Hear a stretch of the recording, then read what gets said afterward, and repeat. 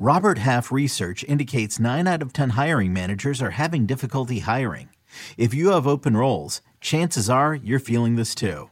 That's why you need Robert Half. Our specialized recruiting professionals engage with our proprietary AI to connect businesses of all sizes with highly skilled talent in finance and accounting, technology, marketing and creative, legal, and administrative and customer support. At Robert Half, we know talent. Visit roberthalf.com today. We've got a ton of QB injuries to deal with in Week 10. We'll talk about it next on Fantasy Football Today in 5. Welcome to FFT in 5. I'm Chris Towers here with Heath Cummings to talk about some Week 10 start-sit decisions that you might have to make. But first, we got to talk about all the quarterbacks being injured. And technically not all of the quarterbacks. We do have some big names, though. Josh Allen dealing with some UCL damage in his elbow. He is not at risk of a long-term absence, but there is some concern that he might not be able to play in Week 10. We've got Matthew Stafford in the concussion protocol after Week 9. And Kyler Murray didn't practice on Wednesday with a hamstring injury. He's considered day-to-day. You might need a quarterback replacement. I mean, look, if you were starting Matthew Stafford, you probably should have had a replacement by now already. But like Josh Allen, the best quarterback in fantasy, Kyler Murray, still a guy that you should be starting most weeks. If you don't have those guys available, who are you looking to add on the waiver wire, Heath? 100% it's Jimmy Garoppolo. He's a top 10 quarterback for me. He's been in that 20-point range each of the last 4 weeks. And I want to make the point that it's not that I think Jimmy Garoppolo is going to be much better than the 20 points he's been scoring. It's that quarterback is so terrible that just living in that 20-point range makes you a top 10 option at the position. He saw Deebo Samuel with a full practice on Wednesday. He's got a set of weapons that may be unmatched in the NFL with Deebo, with McCaffrey, with Kittle, with Brandon Ayuk, and they've got one of the highest implied totals on the slate this week against the Chargers. All right, so I'll ask some other guys who you might have to make a decision on Jimmy Garoppolo with. Would you start him over Geno Smith? I would start him over Geno Smith. What about Kirk Cousins at Buffalo? That one is, I've gone back and forth, and it will probably come down to the Bills injury report on Friday because they played without Jordan Poyer and Matt Milano last week. I'm not sure without their best players, especially if Tre'Davious White doesn't come back, if they're actually a good defense. But if Tre'Davious White and Poyer and Milano are all playing, then definitely Jimmy. I assume you're starting Tua Tagovailoa and Justin Fields ahead of him? Tua is a top 3 quarterback for me this week. Fields, I believe, is number 6, so yes. What about Tom Brady? I'm going to start Tom Brady over him for now. I feel like I would really be abandoning the brand if I didn't continue to bet on guys with 2.5% passing touchdown rates.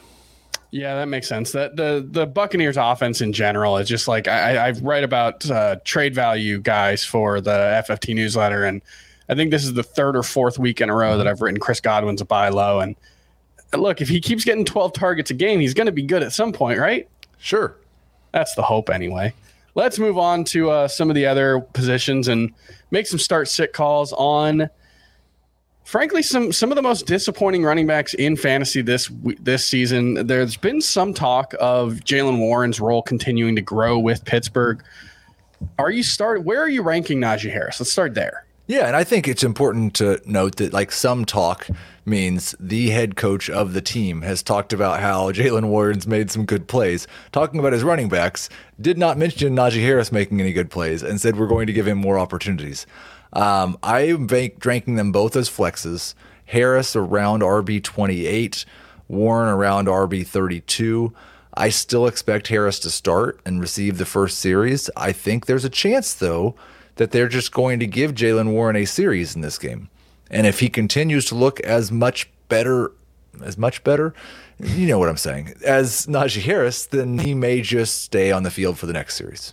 Would you rather start either of the Cowboys guys or the Steelers guys? Both of the Cowboys over the Steelers. Do you have Ezekiel Elliott ranked higher than Tony Pollard coming back from the injury? We don't have Zeke ranked yet because while Jerry said he was going to play, he didn't actually practice in their first practice back. But yes, I would. I would say that Zeke's going to be in that 16 to 18 range, and Pollard will be right behind him. They're both starts. Where's Leonard Fournette rank relative to those guys? I've right now got him still just a little bit ahead of where they will be. That one's different because like Jaylen Warren's touched the football and averaged like twice as many yards per carry as Najee Harris. It's been obvious why they want to get him more involved. Rachaad White gets the ball and goes 3 yards and falls down just like Leonard Fournette. So I don't have much hope that he's actually going to take the jump away. All right, let's talk about some wide receivers real quick. Who would rank these three? Rondale Moore, Josh Palmer, and Terry McLaurin for this week.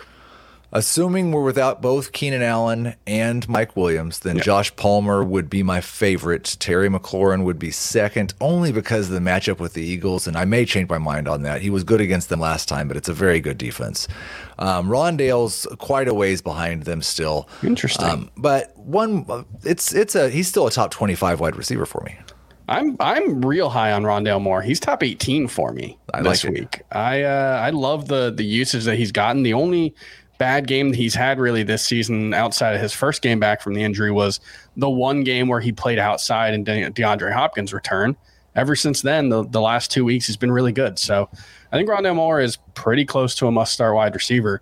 Let's talk about some tight ends. And I think I know how you're going to answer it, and I hope it causes you as much consternation as it has me. Greg Dulcich or Kyle Pitts?